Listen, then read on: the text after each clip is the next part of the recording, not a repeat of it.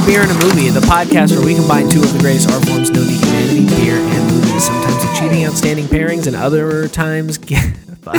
You were almost there, man. I was almost there. And other times giving ourselves the opportunity to watch the terrible taste of failure from our mouths. I am one of your co-hosts, Carlos Cooper, and with me as always... Joe. Dave Gurney. Joe Hilliard. And we are here to do the unthinkable, drink a beer but or the two. totally drinkable. The unthinkable and the totally drinkable. You're right over my hard drives, Joe. It's freaking me out. It's like a stunt. He's like the David Blaine of beer pouring. He's going to do it is. right over your hard drives, pour it right onto it, and then somehow they miraculously remain completely dry. I almost had a computer fucking fiasco today. Like the printer, whatever part of my CPU makes the printer work, like the drivers and all that kind of stuff, shit its fucking pants today. Ooh. And I couldn't print anything. Every time I did anything that involved printing, I got the spinny wheel, and I thought, I was like, my computer's done. I'm gonna have to buy a new computer. I have to record the podcast tonight. What the fuck am I gonna do? And then I got on the phone with Apple support, and they're like, "Oh, well, you have a vintage model." And I bought my computer in 2015, and I was like, vintage, bitch? No, I don't have the clear, colored fucking desktop one. Like, that's vintage. The iMac, Yeah. I was tripping. Oh, man. Planned obsolescence. It's a thing. It's a thing. You know, over the course of the last couple of weeks, a very important thing has occurred in America. America, the beautiful America, the land of the free. And that is that tonight... we can commemorate, we can pull our list out and check off one last box because, ladies and gentlemen, we have successfully researched the amber waves of grain. From sea to shining sea, tonight we drink the last... Purple Mountain Majesties. Yes. America. If it was called that, this whole all would have worked together. Because when the mountains turn blue... We learned that recently they started carrying a beer from Wyoming at our local liquor store, and we quickly ran to grab it so that we could check off the final box, ladies, boys. Yes. We have drank one beer and many more from every state of this union.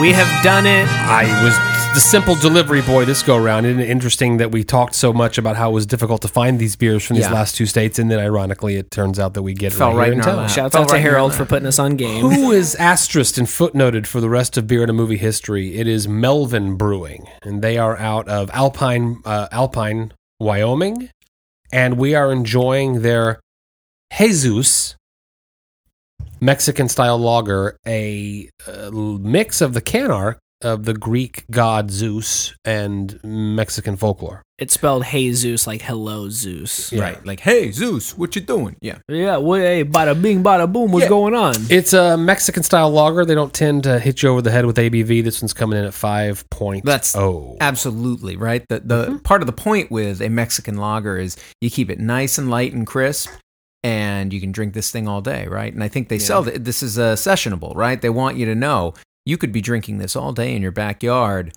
beating the heat. You're not going to suffer too much. Mexican lager is one of those elusive styles. Yeah. Because it's not, I don't think, ever technically defined. It's become more of a marketing thing more than anything else. You're a Mexican lager, the ones that we know the most, your Coronas, etc. Mm-hmm. I mean, they certainly have a similarity when you drink a Corona next to a Modelo, next to a Pacifico. Mm-hmm. They're going for something. Yeah. And I did just a little research into it to verify something that I thought that I knew, and that is that they were originally made when a style was born, so to speak, with a corn additive. Yes. And but this can, to my chagrin, does not talk about the brewing method at all. I'm sure I could have looked that up, but yeah, I mean, how much is there to talk about? It's a Mexican lager. Oh no, yeah. I mean, believe me, it's not a rabbit hole that I'm inviting us to dive into. I'm just No, you're right, but lagers are notoriously harder to pull off than ales, and so a brewery Less to hide. Yes, absolutely. It's Or all less- on display. less room to It's hide, right yeah. there, exactly. Yeah. Off flavors, they're going to be right front and center. So, to me, when a brewery of that kind of middle to small size, which I'm assuming Melvin is, if they're just getting into our market now and starting to go nationwide, to me that's super impressive if they can nail it. So I'm excited to try this. I kind of dig the can art. I was on the fence a little bit when I first saw it. I'm like, are they kind of just? I mean, is this one of those cheap like, hey, Cinco de Drinko buddies, come down to the pub? I don't think they're taking that exactly. I like that they're mixing in the Greek mythology piece and they're being playful with the Jesus. I like to go to the website, especially when I bring the beer to the party, do a little bit of research, and two things of note. Number one, their slogan above the name of the brewery, Breaking Down Walls, you can tell that they are trying to be a little more aggressive on the experimental edge of craft brewing. Okay. The second thing is, it's the first time I've ever seen, and maybe you guys have seen it before, a brewery that purposefully made a Spotify playlist that is available on their website to accompany the drinking of the beer we hold in our hands. The only business I know dedicated enough to, on a regular basis, create playlists to accompany certain items they're putting out for sale would be the Hybrid Record Club. Hey, I'm a member of their monthly record club. Oh, here we go. Hey. You are too? And those playlists, you got to listen to them, man. Those are some hot stuff. Yeah, there's like 3 people that listen to him. And they're of good. the 32. At least one of them is in this room, possibly 2. That's right. Well, anyway, we're going down rabbit holes here, folks, but this is exciting. Joe has just brought us to... and we didn't get that much past 2020. I know we were aiming for 2020, but given the pandemic... We're a few weeks in. Yeah, come on. We didn't even get out of January before we had this. It's the pandemic. We make our own rules. I say it's still 2020 as per the requirements of our goal. We haven't named our 2020 favorite movies, and we're still watching movies from 2020 this is week. true. And I'm excited to talk about the movie that we're about to talk about. This one kind of came out of nowhere in the Oscar talk, but one of us said to the others, hey, this One Night in Miami is getting a lot of Oscar talk right now. Yep. So let's do it. Yep. Yep. No, as soon as I heard about it, the concept struck me as interesting, but I had not been aware. It was a successful stage play, so I'm curious. Yeah. I feel like we're going to have to go back to our conversation about Ma Rainey's Black Bottom just a few weeks back. More than one similarity between the two films. Yeah, absolutely. But I had not been hearing about it in the lead up. I wasn't familiar with the play, but the concept of these 4 huge luminary figures from the civil rights era on the precipice, kind of, right in this moment where things are getting really incredible, and a particular moment in one of their careers. This is, Muhammad Ali. Well, as he's making the transition to that very name, right. Muhammad Ali, Cassius Clay, actually. Yeah. And so that intrigues me. Cassius Clay, Muhammad Ali has always been one of those figures that, as much as I'm not a sports guy, I'm always intrigued about, because he was... Even in my lifetime of, the 1980s, he was still this kind of larger than life guy when he showed up on TV. I mean, you were feeling it in the 90s and the 2000s? I mean, he wasn't necessarily making TV appearances at the time necessarily, but he was definitely this like kind of, not looming, because that's a little more ominous, but this ever-present figure of pop culture, elevated, and it just he is an icon. He's a Michael Jackson level icon. If you consider that time period. And I guess also part of that for me too is that I was starting to pay more attention to what was coming out, what movies were coming out in. What was that, 2003, when Will Smith was nominated for the Oscar for his portrayal of Muhammad Ali. Michael so that Mann's was also Ali, a big deal as well. And I remember really wanting to see it. and Yeah. my parents would not let me because there was a sex scene in it. But Oh, Mom boy. and Dad, Big Willie style. Big Willie Come style on. is all No. in it, Mom. Let me get jiggy with it. She's like, They were just right. wait for Hitch. It's coming along in a few years. You'll have Hitch. Yeah. So anyway, as soon as this was put out there, it was You've gotten to we one should- of 4 of them. We should summarize a Right. little bit, right? So the basic concept, one Night in Miami, is that you have Cassius Clay and a huge fight with Sonny Liston, the heavyweight title. where he first Yeah. takes the title, Right, right? yeah. So this big moment in his career where he's about to adopt the Nation of Islam teachings as his own belief system and rename himself in light of that. So his spiritual advisor, Malcolm X, is there, of course, staying in a hotel nearby. They also have Sam Cooke, the very successful musician, there with them. And then Jim Brown, who at the time is a huge star in the NFL, but is about to make a transition into being more of a screen actor, which we all know he did become, especially through the 70s blaxploitation era and a lot of action films after. So you have this night where all these 4 figures are around. Cassius Clay has had this huge moment in his career, and he's deciding. He's confident and he's not, and it's him waffling back and forth. And then the surrounding conversations about what is the next step for these guys, what roles do they play in the culture. It's a high concept film in a certain way. It's like, let's take 4 of the biggest icons of an era, put them together and see what happens. But then it gets really, I think, through the conversation and everything, into some more philosophical areas pretty quickly. I mean, it's kind of factually known that the 4 of them were in Miami. Yep.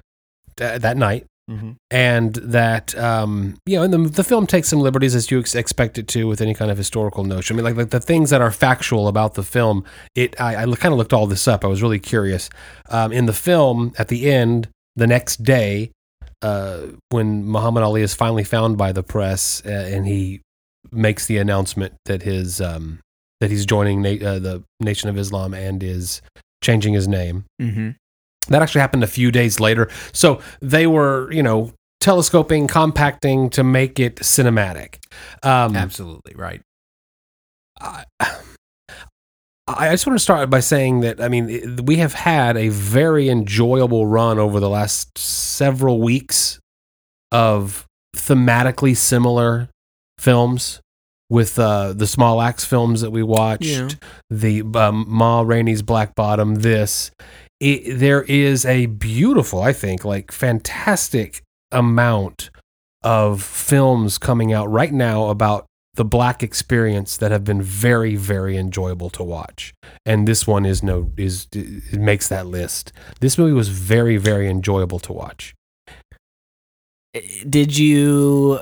How did you feel about its stage play adaptionness? I knew it was going to come up because about halfway through, rather than a quarter of the way through, I was like, God, this has to be a play. It has to be a play that they're basing it on. But it wasn't as distractingly obvious throughout the way it was for me with Ma Rainey. About halfway through, I knew it was a play going in, and about halfway through, I was like, this is how you do this. Oh, this is how you adapt a play, mm-hmm.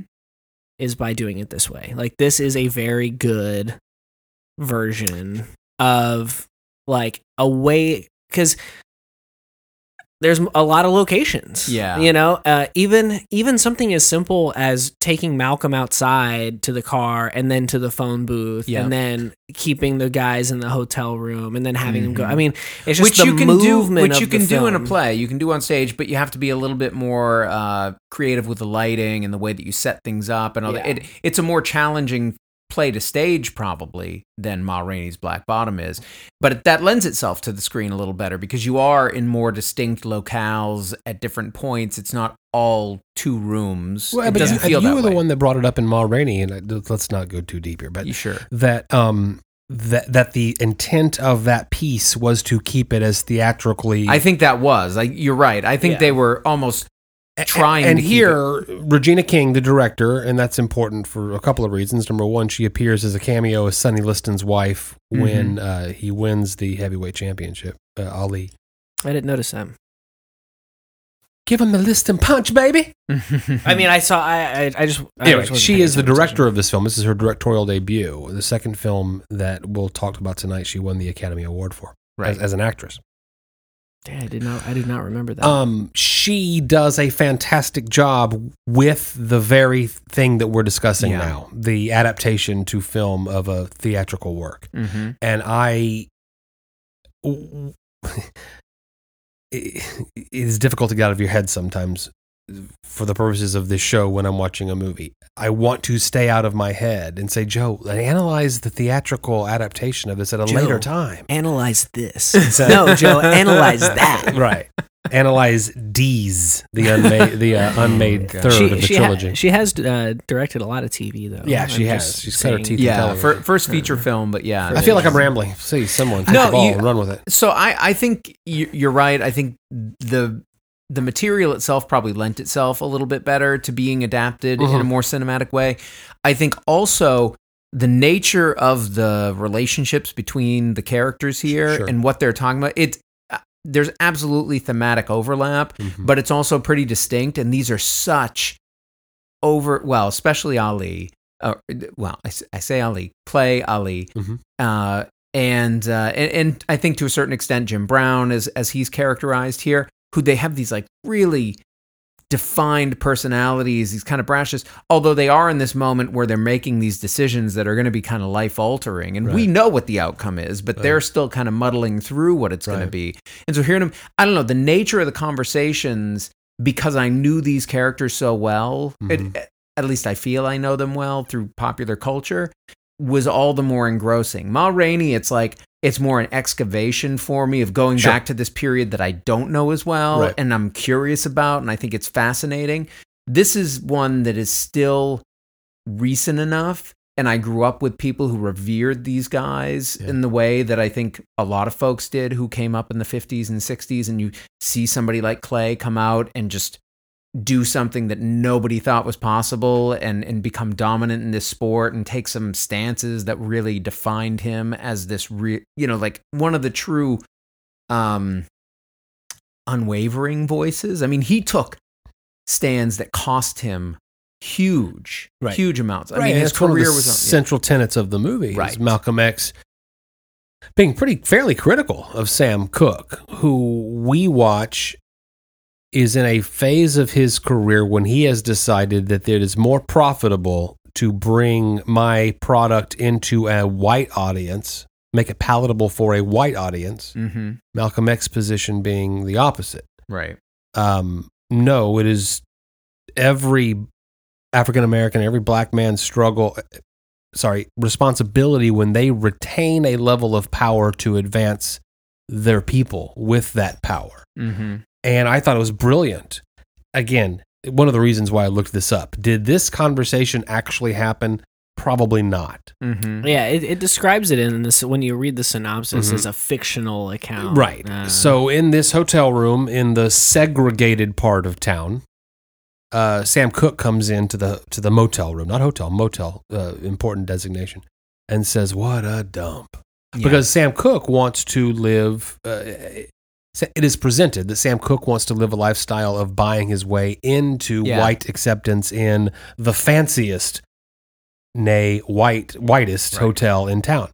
So Malcolm X says, "No, I listen to music," and he pulls "Blowing in the Wind" on vinyl out of his satchel and plays it, making the point that this white boy from Minnesota is doing more for our cause, protest songs. Who the fuck knew Bob Dylan was from Minnesota? Really? Didn't know that. Oh, see, I'm married to a woman who grew up in Minnesota. Really? Yeah, and her dad still lives there. I mean, and her last name was Zimmerman. So Aaron's last name was Zimmerman? Yeah, her maiden name, yeah. Oh, shit. Yeah. But if we wanted to bite a little deeper into we just went so far.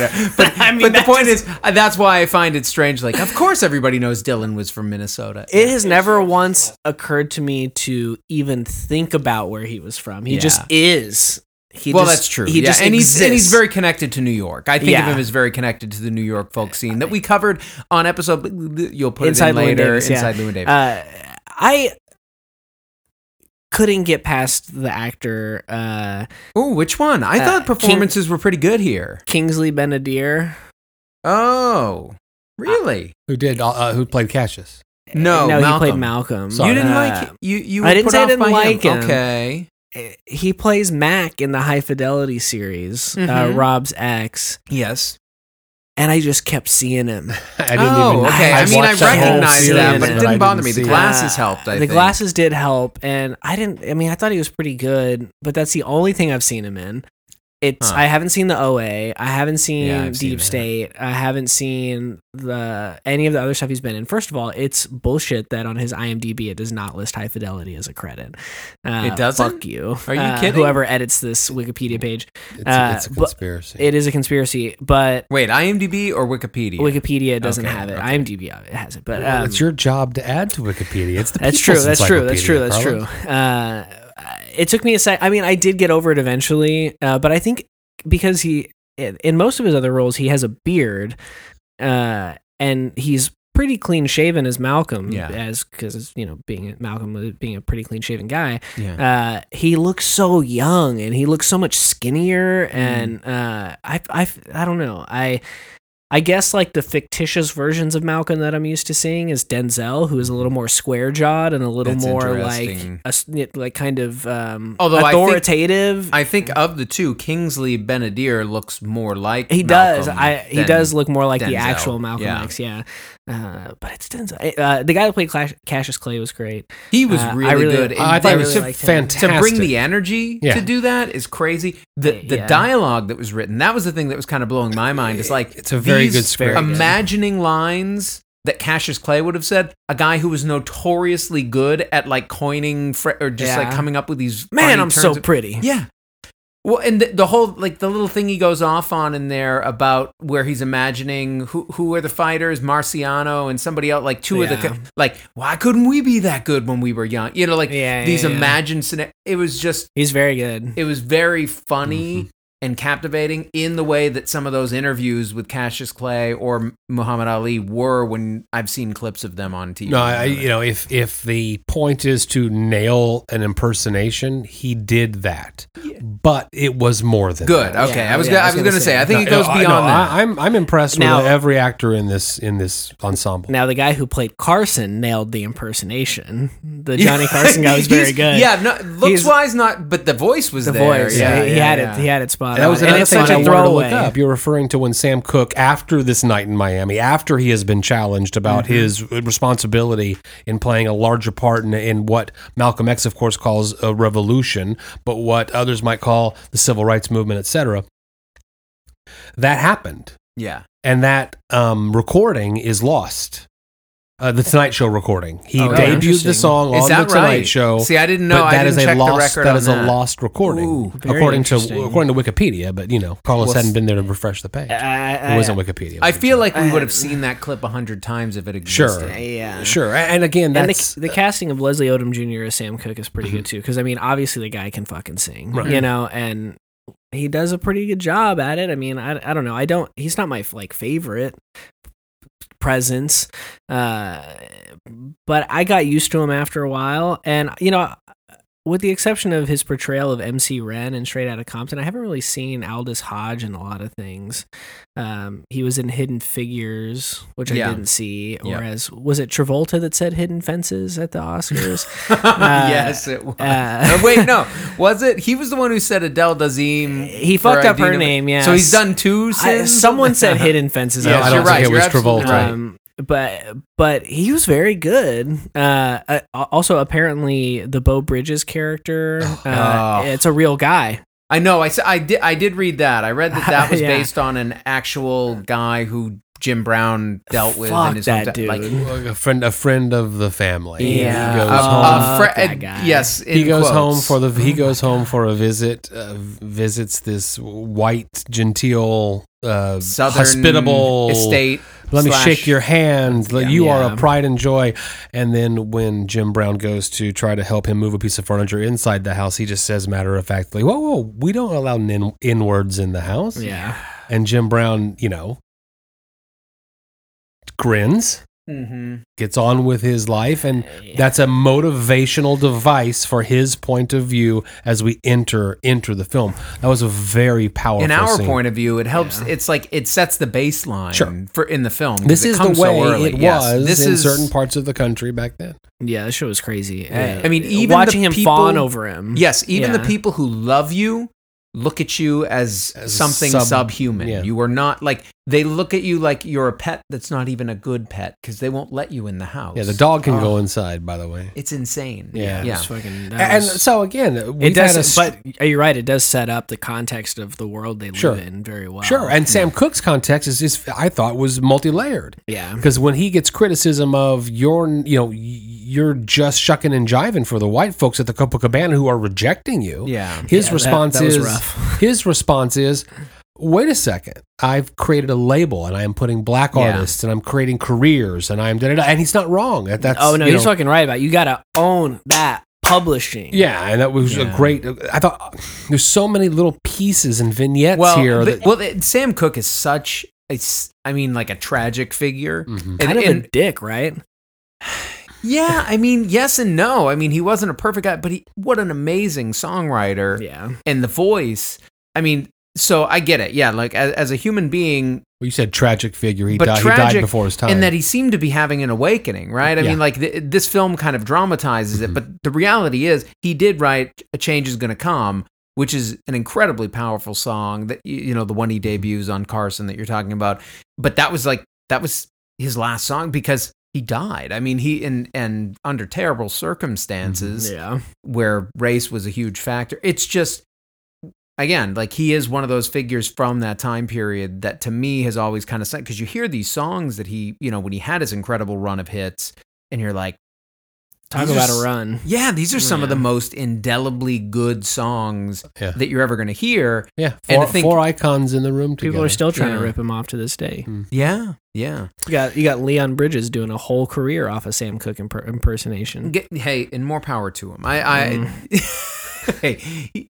At least change something. A theme going on. I can understand. So verdict. I liked this movie and have recommended it many, many times since seeing it. Yeah. I liked it a lot. I think that it is a powerful film. I think it's an entertaining film. If you know something of the time period, I mean, you have to be, I think, invested in these characters and what they're going through. But that's not a hard place to get, I think, pretty quickly. And I would be curious to talk to somebody who really didn't have any awareness of these figures, how the film played. But for me, it's like a no-brainer. I get into these characters. Like I said, Ma Rainey, it's a little bit more, I got to reach back and kind of imagine this. This is a period that feels recent enough where I can tap right into it, and I enjoyed it a lot. I mean, it was impressive. And for a first directorial effort, pretty on feature length, I think that's pretty impressive. I watched the entire Sonny Liston fight today. Oh, right, really? No kidding. The Ollie Liston fight? I watched the whole thing, yeah. Or Clay Liston fight? Yeah, Clay Liston fight. It is not... Mama call him Cash, is that call him Cash? Coming to America. Coming soon. That's true. It is coming soon. It is not... It didn't quite go down the way it's portrayed in this film.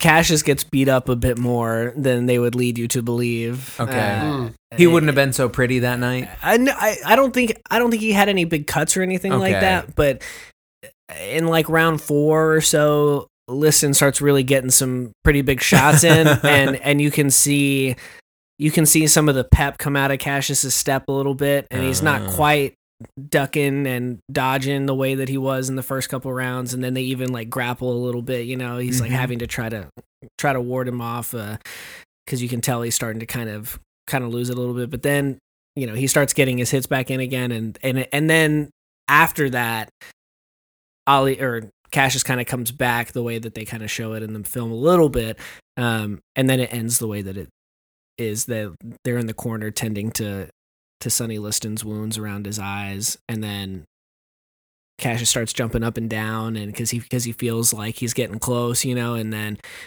then he realizes that they're not going to let him go back out again, and he starts doing the and he starts. And, I mean, he does get really close to Liston's corner whenever he's celebrating. He gets like right next to his trainers and is like dancing around like. without actually getting in his funny. face. Is about as close as he to can watch get. that. Yeah. It's on YouTube. Yeah. Yeah, right. I mean, all these, I bet there's so many great. Aaron does not like. Anyway, that's a rabbit hole. We'll talk about that after hours. I do not watch boxing at home very often. Bottom line. I've got my really phone up and I'm taking notes for after hours, Uh-huh. and I just wrote, "Are y'all boxing fans?" Oh, okay. That'll be a fun conversation. Well, So what'd you think about? So it seemed like we all like the film. The beer, I mean, this went down really, really easily for me. I'm already on to past one can. Melvin's Jesus Mexican style lager 5.0 is our 50th state represented on the Beer and Movies March Across America. Yeah, I agree. Very drinkable. I mean, especially, remember last week's episode? We started with 11.5, upgraded to a 12.5. That's true, yeah. This is a nice change of pace. We're taking it easy on ourselves. Yeah, and it's a nice to do sessionable. I bought a 6-pack. I just gave each of y'all 2. I'm going to take, whatever. So we each get 1. Carlos, when you opened the second beer, I just got confused. I was like, oh no, he's taking his second beer. We're just going to drink a little bit more. Yeah, because all our glasses were empty. They were. We should have 2 just to catch up to the 11.5 yeah, there you go. There you go. last week. Mexican beers, the mass-produced ones. When you're in a pinch and you go for the Corona. First of all, my favorite is the Negra Modelo. If we're going to have that conversation, I will agree with that. Although I wouldn't compare. This would be that's a dark lager, more like the regular Modelo Especial, right? Modelo Especial, which is my go-to tall boy. I think that this would go head-to-head with any of the mass-produced Mexican beers you're going to find at the pizza joint. I think it's a step above. I agree. I was going to say, this can go head-to-head. Sure. And you can tell there's a lot more finesse in this smaller batch than the big boys are making, yes. Which is the case for craft beer 99% of the time. Mm-hmm. But no, I enjoyed this, and if now that I know that it's down the street, I might go pick up another 6-pack for when I'm looking for something sessionable on a hot day. Yeah, I definitely have been kind of falling into that. I don't know, just I don't know if they're just more present than usual, or if I'm subconsciously Joe Hilliarding my beer buying habits and going for stouts because it's wintertime. Mm-hmm. But it has. You missed my point. But it has. No, I'm saying it has occurred recently where I'll have a beer, or I'll have a fridge full of beer, but still want to go to the store for something lighter because it's all stouts in my fridge. It's all stouts and dark beers. And this is something that, now that I know about, and I know that it's attainable, I would definitely, if I found myself looking at my fridge and seeing only 12% pastry stouts, and not really feeling that vibe, I'd be like, maybe I need to go pick up some Jesus. The quickest audit of what your stash is when a friend comes over. Yeah. It's like, especially a non-craft beer friend. I've got nothing under a 13% ABV. You want to get blitzed? Okay, so you're looking for a single-digit ABV. Yeah. Hey, I have a bottle of Petit of Prince in Melvin my fridge Jesus. right now, 2.2. So that's a bottle of what I talked over you. Sorry, Petit Prince, the Jester King, which we can get here now, which is fantastic. Yeah, a lot of different places now too. It's true. Not just one purveyor, but it's kind of everywhere now. It's around. But I think this is a great Mexican lager. For me, it's a good job. Personally, Mexican lagers are never going to be my first choice with lagers. 100% agree with you. But I think for those who like Mexican lagers, this is fantastic, and I could certainly drink a 6-pack of this really easily. Sure.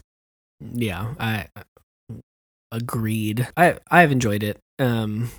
Not a show-stopping introduction into the 50th state. It wasn't a triple pastry. No, but it's also not putting itself right. Yes, it's not trying to be. It's not trying to be crazy. It's not gonna blow up in our pantries or whatever. But a very, very solid end of the road for the 50 for states. all 50 states. Yeah. And hopefully now what do we do? There are more challenges out there. Every Scorsese film. Tackle Nick Cage's entire filmography. God, there's more of those than there are beers. That's very true. All right. Well, we're gonna take a little break here, pause, and when we come back, Joe's already teed us up. We're gonna be watching and talking about Regina King's Academy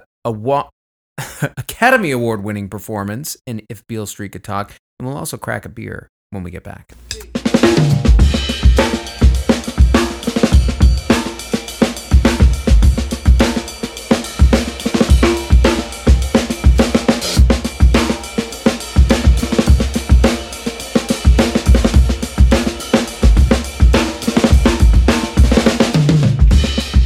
Oh, are we back? Okay. And we're back? And we're back! All right. And we're back? Question mark? Oh, okay. And indeed we are. We're going to crack into another beer here. This is a return to a brewery that we visited not that long ago, because I know we were talking about this name. It might have been After Hours, though, so I don't want to attest to it being on one of the main episodes. But this is Modest Brewing out of, or Modest. Modest, sorry. No, they were on the show. Yeah, Okay.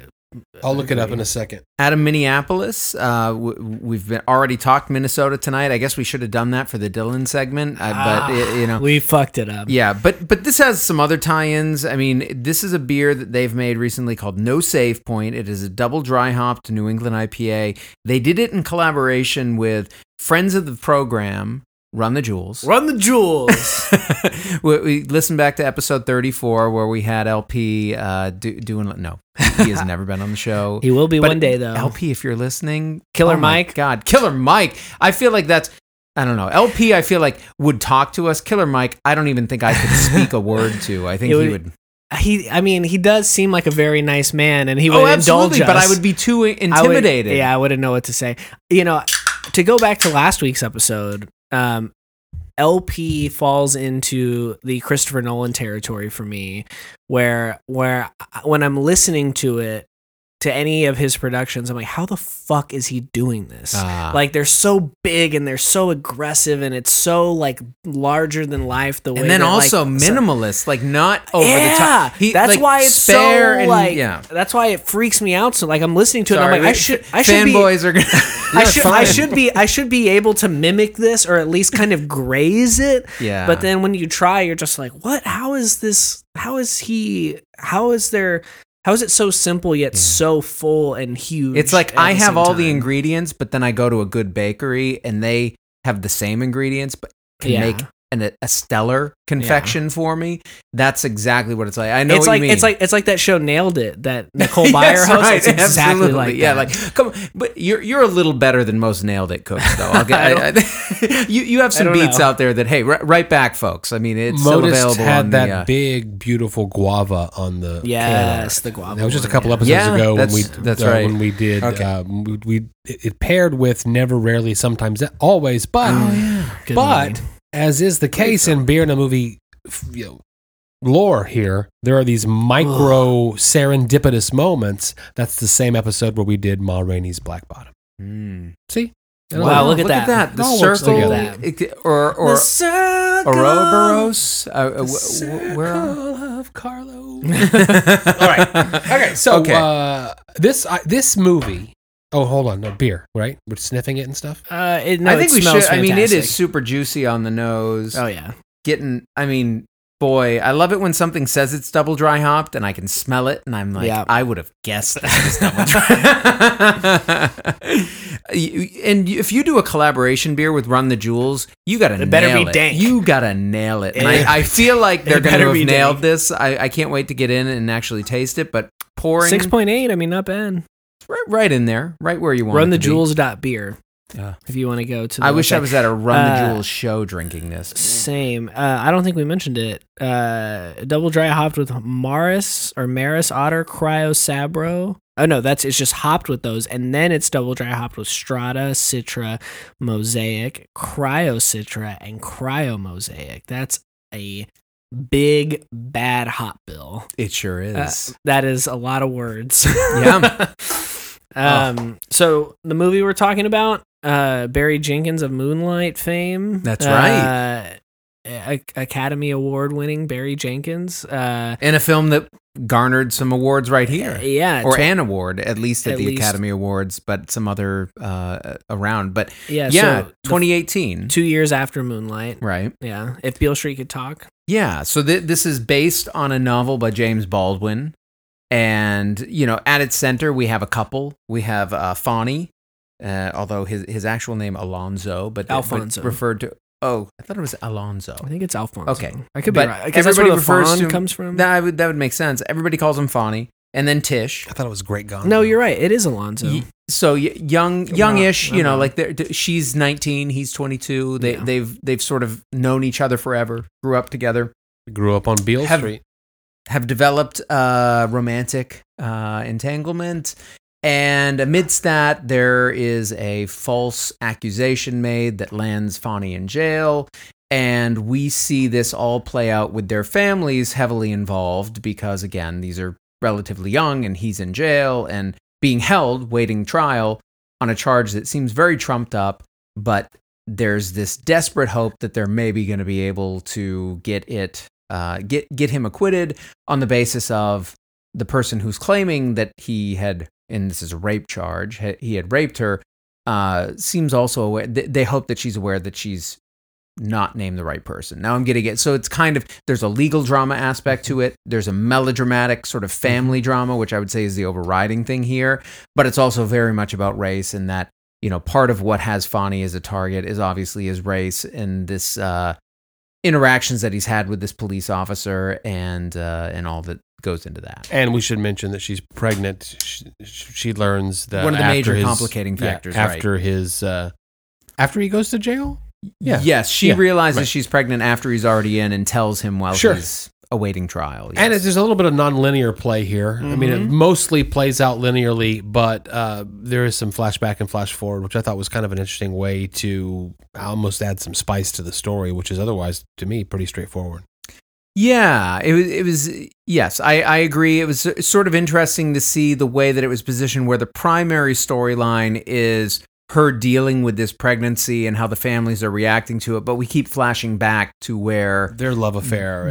Right, just coming together and having these experiences together. And so we're kind of seeing that interspersed throughout to kind of clue us into the depth of their relationship and how they went together. But this was a film, I remember it coming out. This is your first time to see it? It was. Mine too. And it's been on my list ever since it came out. I don't think it ever played here in the theater. I think it did for like 4 or 5 days. Okay. Yeah, I think it had a very limited run. But it was something where I didn't know it was here when it was here, if it was here. And I've meant to follow up and watch it since, but I have not gotten around. It's been on my list forever. I'm glad I kind of finally got to cross it off. Well, absolutely. And especially because going into it, Barry Jenkins loved Moonlight, even like Medicine for Melancholy, which was kind of a smaller film that he made back in the 2000s. I have not seen that. Yeah, it's worth checking out. It's definitely a smaller film and more cheaply made, but interesting nonetheless. But Moonlight totally nailed it. Moonlight, incredible film. We'll cover it at some point. Sure. Maybe pair it with something. Yeah. But seeing what he would follow it up with, James Baldwin, an author who I'm not as familiar with as I should be, but the James Baldwin I Am Not Your Negro documentary, if you haven't seen it, highly recommend it. Fantastic. Takes his writings, sort of recontextualizes them with footage from the era, but also clips interspersed of him, Samuel L. Jackson reading his writing. It's a really interesting documentary. So I was fascinated, I want to know more about the stories this guy told. I want to see Barry Jenkins doing it. And the cast, from what I knew, Regina King being part of that, were people who I respected, and I had seen, the ones who I knew their work. I was excited to see what they would do with it. So it's sad that it's taken me this long to get around to it, I guess is what I'd say. And so when it came up that we were thinking about doing One Night in Miami and Regina King, her feature directorial debut, it seemed only appropriate. Let's make this the opportunity that we have to sort of dive into this film that I think it feels like it kind of got buried there that year, right? This was this the year that Roma won? the Oscar? It That's a would very good have question. been, yes. Okay. That's the predating. I mean, we were doing films. Parasite We by 1 year. were operating. We Uh-huh. we were watching these films, and I remember even feeling it at the time. I was surprised that this film kind of got buried. You know what I mean? It won an Oscar. I mean, this is the year Green Book won. Oh, Oof. even worse. Wow. Even worse. Alfonso Cuarón won Best Director for Roma, Oh yeah. but Green okay. Book won Best Picture. It won over Black Panther, Black. I had blocked Klansman. that out. This was the devastating year of Bohemian Rhapsody. Oh. The Favorite was that year. A Star Is Born and Favorite was the Vice. shit. The Yeah. Favorite was good. Well, this was the shit. Okay, Okay. I'm putting it right out there. This is a beautiful fucking film. Yeah. The cinematography here. I mean, just on a visual level, right, almost from the get go. The production design, the costuming, everything. Just it looks like postcard perfect, but not in like a cookie cutter, like perfect Wes Anderson. It's not like that, but it just gorgeously well put together. Awesome color palettes. When they're together and like their relationship is building and everything, like very warm and very, like just it feels so love that. The music, Nicholas Britell, who I've liked his scores before. This one worked for me. Intense, hammering home like the kind of multi-layered emotions of these scenes. What? You're smirking. You hate the music? Keep going. and I think and the story itself. I mean, so I think you put all that together in a package, and to me, I'm surprised this film didn't get more praise than it did, or more attention than it did. I should say. I think it was widely praised. It's difficult to be in our society where we pigeonhole things into so many categories. A black film trying to compete in the shadow of the awesome film Green Book that came out the same year. Here's my biggest issue. I agree with a lot of what you said, David. It is a beautiful film. It is beautifully shot. The cinematographer and director chose more. They chose points and scenes that they put more care into the cinematography, like when he's walking around that sculpture. Yeah, it looks very, then otherwise it's more of a straightforward kind of thing, but it's beautifully shot. To me, the star of the show, Regina King, did a fine job. We can probably talk about that in just a second, but is the lead. I don't have her name in front of me. Tish. Right. Kiki Lane. Fantastic, amazing performance. And as an unknown, I imagine we'll see more of her, I hope, in the future. To me, the biggest part of the problem with the film, which was otherwise beautiful and fantastic, and she's going to be in Coming to America, so you'll should definitely be seeing. see Clearly, this is becoming my most anticipated film of 2021 somehow. The vignette approach of it, they're tackling so much, and I believe that it's probably, and I don't know this to be true because I haven't read the book, and the book comes with a large enough pedigree to where we can't make a lot of changes to it because the reader, the fans of the book, we want to make everybody happy. I would imagine the flash forward, flash back might be in the book. Otherwise, it's just a device used to tie together vignettes. The vignette of her going to Puerto Rico, the vignette of them making love for the first time, the vignette of, there's not a lot of a through line of narrative, and there is. I could tell it to you here though, to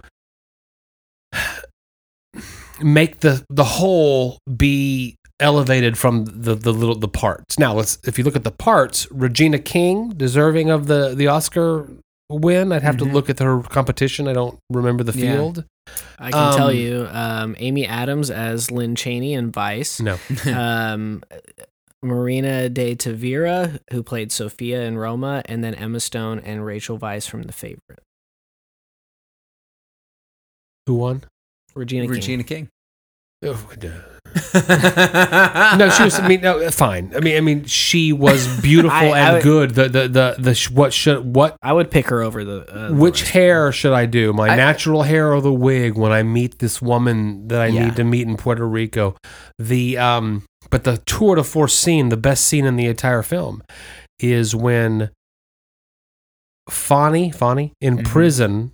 His parents come to her parents' house where they can tell his parents that their daughter is pregnant, that she's pregnant. Which is like within the first 30 minutes. Beautiful, amazing scene that even if you just pick it up, should win short film of the year, maybe. It's a good scene. It's just gorgeous. Intense. Two conflicting parenting viewpoints. Straight up, fuck Fonny's mom and those two girls. Right. Oh, that was her daughters. That was fuck those people. I was interested because that became less of a part of the film than I thought it was ultimately going to be. Vignette. Because it was early enough where it felt like, oh, this could be the big conflict that's going to... It sets up that she's going to have to work to get her the son-in-law out of prison. Yeah. Maybe rather than the mom. She can't rely on that. But other than that, you're right. It was just like a flash of thing that led nowhere at all. Well, because I wanted the mom to get her comeuppance more. So that's...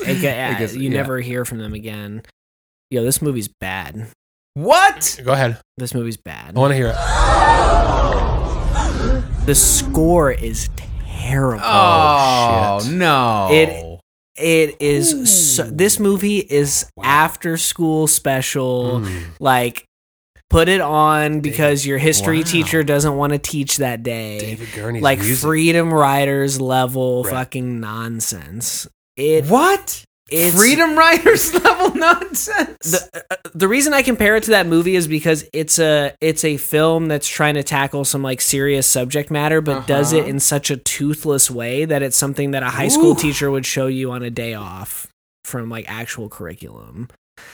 It is bad. Okay. Well, back this up somehow. I mean, come on. I'm just gonna pour myself some more beer and watch the show. Go ahead. What's the toothlessness? So we're talking about like some pretty intense subject matter, and look, we talk about the order in which we drink beers and how, if we have something super crazy, punchy flavor-wise, and we drink something lighter afterwards, it can fuck our palates up.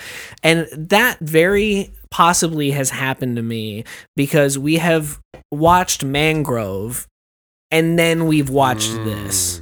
And they deal with very similar subject matter. They deal with the justice system and the police department treating a certain class of people, right, both black people in this situation in different countries, unfairly and targeting them and things like that.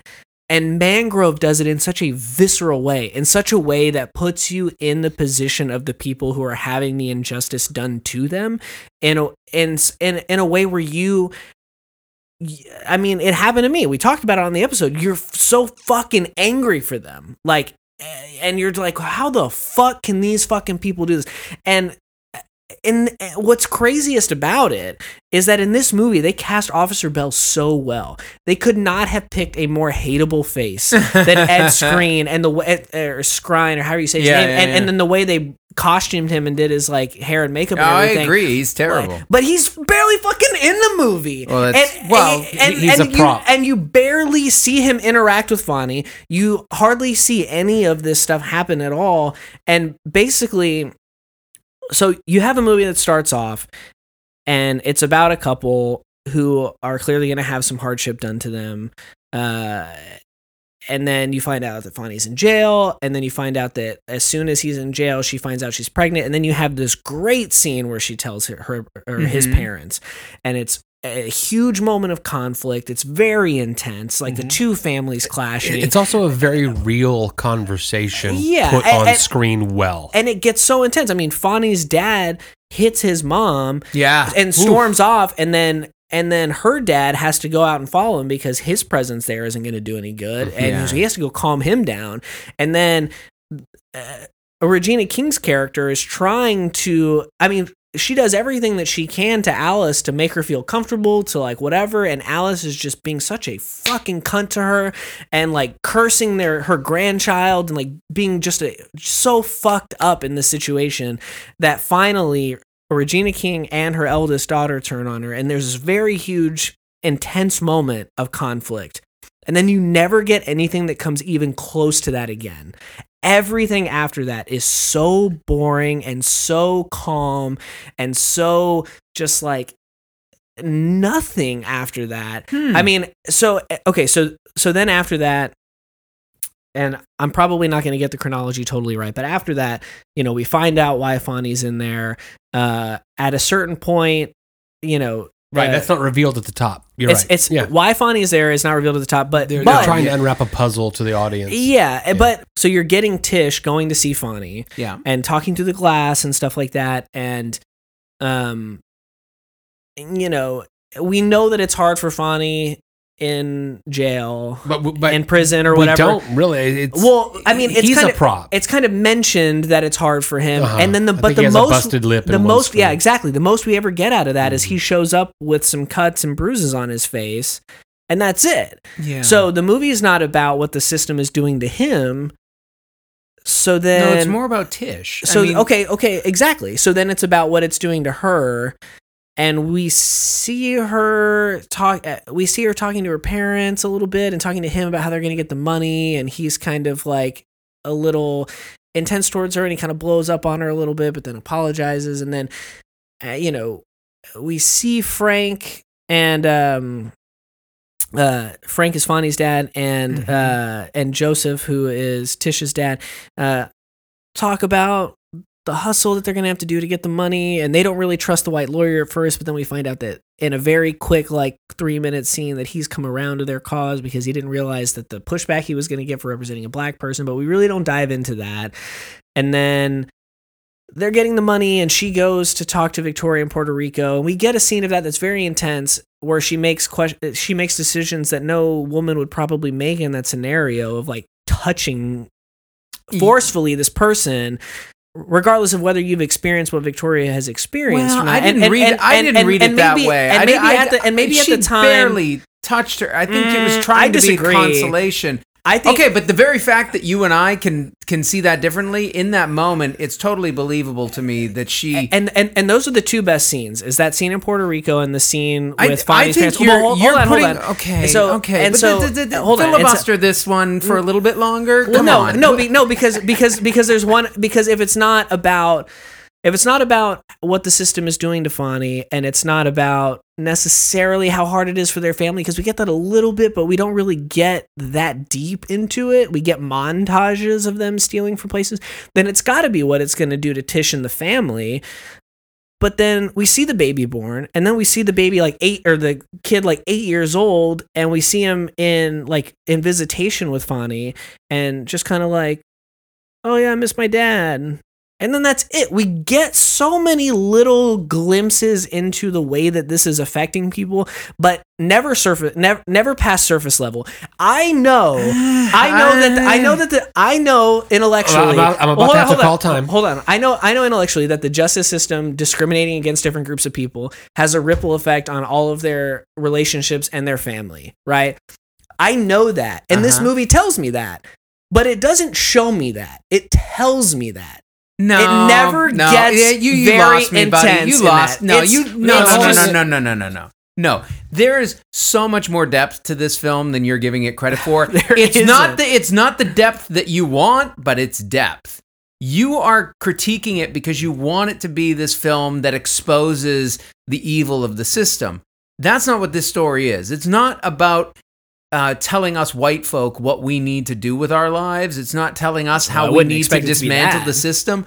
Well, but I could say, if I wanted to be really disingenuous, which I wouldn't be because I love the film, but if I wanted to be really disingenuous about Mangrove, I could say, well, come on, it's showing the white guilt viewer that they need to feel bad for the system that they're propping up and that they need to dismantle it. It's on the nose. It's a user's manual that's telling you your system is evil and systemically racist and you need to fucking get it fixed. I think that's important. I don't feel that cynically about it. But what I don't want us to do is the reverse on this film, where this film I think is trying to do something much more subtle about those ripple effects that you're talking about, but not in big, huge sine waves that we feel them like shaking the core. We get moments where there are those outbursts, but instead we're seeing the subtlety and how these people actually have to live through these experiences and persevere and not succumb to them and not let it become the pot boiling over and not let it. This is like the quiet desperation that people live in, I think, on a much more regular basis, that you're seeing portrayed in beautiful style with that palette that they're working with cinematographically. And I think the music is totally great. I'm surprised that you are so against this music. It was so cheesy and melodramatic, the music. I don't disagree with what you're saying. I think that it is showing like the way that people have to like realistically live with it or whatever. Mm-hmm. But I think that it spends too much time showing us Tish and Fonny falling in love, and like the sex scene, unnecessary. Both sex scenes, absolutely unnecessary. We absolutely do not need that. She's pregnant. We fucking get it, right? And I think it wants us to feel some genuine joy for these characters in moments, while also feeling desperation and pain. I think it wants a mix of emotions. I just don't think it just didn't accomplish that for me. I felt like it never got deep enough into anything that it was trying to say for me to really emotionally connect and resonate. Well, look at it this way. I think with a film like Mangrove, you have a steady emotional build that kind of gets you to that court scene that eventually becomes really like, you get those moments where, and this one's no, and I think this one is much more like middle grade. Like it's just, you're in these moments, and there's love, there's joy, there's celebration, there's desperation, there's hurt, there's really tense moment but then they go by and then they're moving. I don't know. I feel like this is trying to capture more the rhythms of life. It's just too disjointed for me. Great scenes that don't have a narrative throughput that elevates it to a great film. There's a way that maybe I really disagree with you guys. I think this is a great film. I think it's sad that it didn't get the recognition. I think it should have been seen by more people. The first sex scene was necessary. The second sex scene was not. I disagree about both. I didn't need either. I love that scene with Fonny and the Brian Tyree Henry character. That scene is very good. Brian Tyree Henry being there is very good. That had room to breathe, and it's just these two guys connecting and talking about this experience, and you see the gears turning in his head, and it's this life that he's going to have to live himself shortly after. I don't know. There was such richness. When you said there was no depth there, that's what kills me. Is like, I feel like this film was as deep as it gets in some moments. But see, that's the thing. In some moments, and my critique of it not having depth is in the entirety of it. Like, you can, I mean, there are some albums that have 3 or 4 great, amazing songs on it, but the track list is 12 songs, and the other 8 songs are totally forgettable. And I think this is one of those albums that has some chart-topping hits on it, and then a bunch of filler. Yeah, you're right. And that's for me, cohesively as a piece, it doesn't get where it needs to go. It has some great moments, but it has I think the music is terrible. I'm leaning toward music aside. I'm leaning towards Carlos. Wyoming, what have you done to us? Run the jewels. This is as split as we've been in a while. Anyway. All right.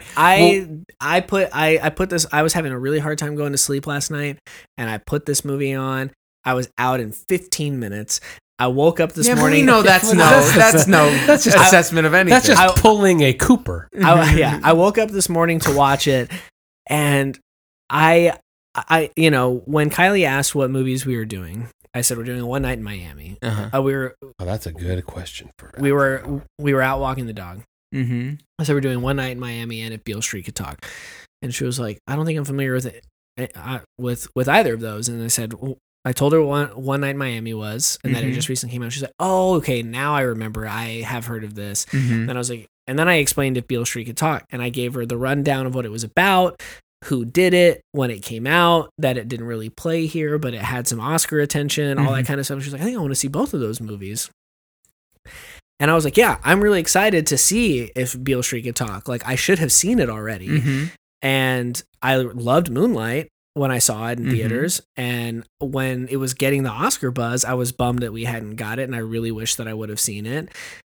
And now I'm rethinking if Moonlight is a good movie. Because I haven't seen it since it came out. Oh, come on. And All right, open another beer. I'm just going to sit back and watch and now the show. I'm thinking if this is how I felt about this one, if I go back and rewatch Moonlight, am I going to rethink my assessment of it? I loved that movie when it came out. Yeah.